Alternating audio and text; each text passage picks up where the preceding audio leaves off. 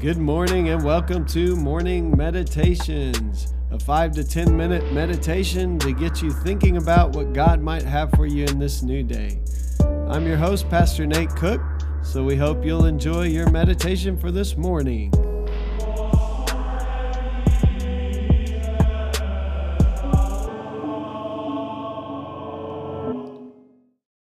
Hey, this is Pastor Nate, and this is your morning meditation for this morning. So today we're continuing in 1 John chapter 4.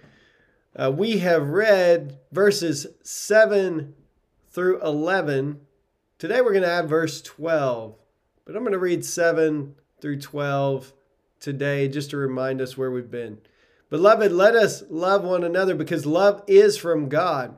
Everyone who loves is born of God and knows God. Whoever does not love does not know God, for God is love.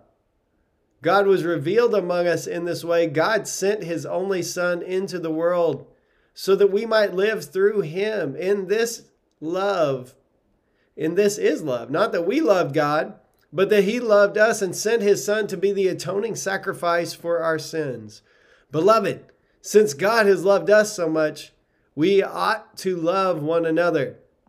No one has ever seen God. If we love one another, God lives in us, and his love is perfected in us. So this is a interesting kind of last verse here. No one has ever seen God, but if we love one another, God lives in us, and his love is perfected in us.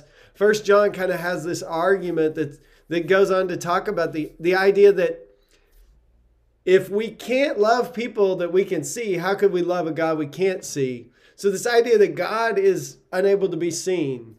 I have had some experiences of God where I've known that I've encountered God, but I've never seen God visibly. Those who walked with Jesus obviously had this rare privilege of seeing God in the flesh, but everyone else has never seen God. We don't have God as this represented being right in front of us. But we know that God exists. We've experienced God. Maybe it's like the Spirit, the wind that blows where it pleases. Scripture will say we have encountered God, but we've never seen God. But what 1 John will go on to see is we have seen each other. And so as we love one another, we encounter God. That's a crazy statement. As we love one another, we encounter God. I don't know if we really realize that. Jesus will say it this way. Jesus has this whole long parable. And he says that when the Son of Man returns, he will separate the people like sheep and goats. And to the righteous, he will say, I was hungry. You gave me something. I was thirsty. You gave me something to drink. He goes on to talk about I was in prison. I was sick. You visited me.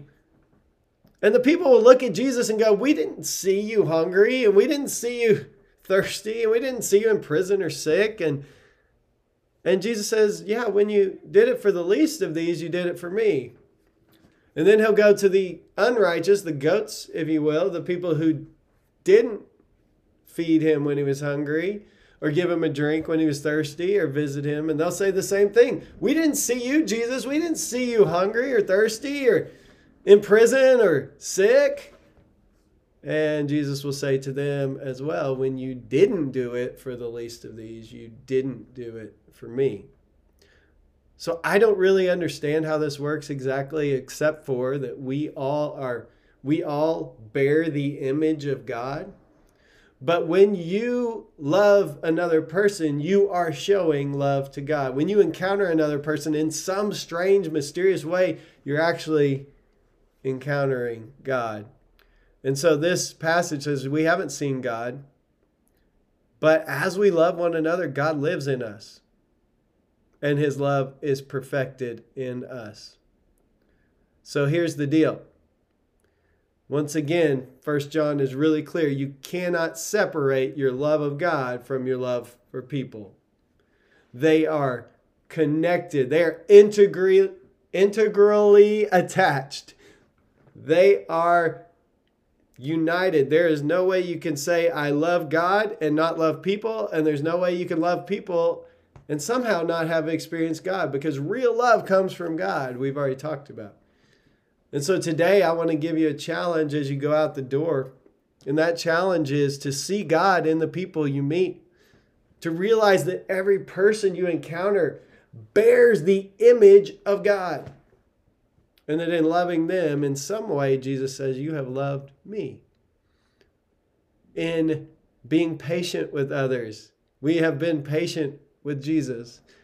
In comforting others, we have comforted Jesus. In ministering to the sick, we have ministered to Jesus. Everything you do today, as you lay your life down for another person, Jesus says, you have done it unto me. And so as we love one another, 1 John says, God lives in us, and his love is perfected in us. So today, maybe you don't see God, but you'll see a bunch of people right in front of you who are made in the image of God. And 1 John reminds us that as we love them, God's love lives in us. And it's actually perfected in us. Hey, that's just a thought for this morning, and I hope you have a great day.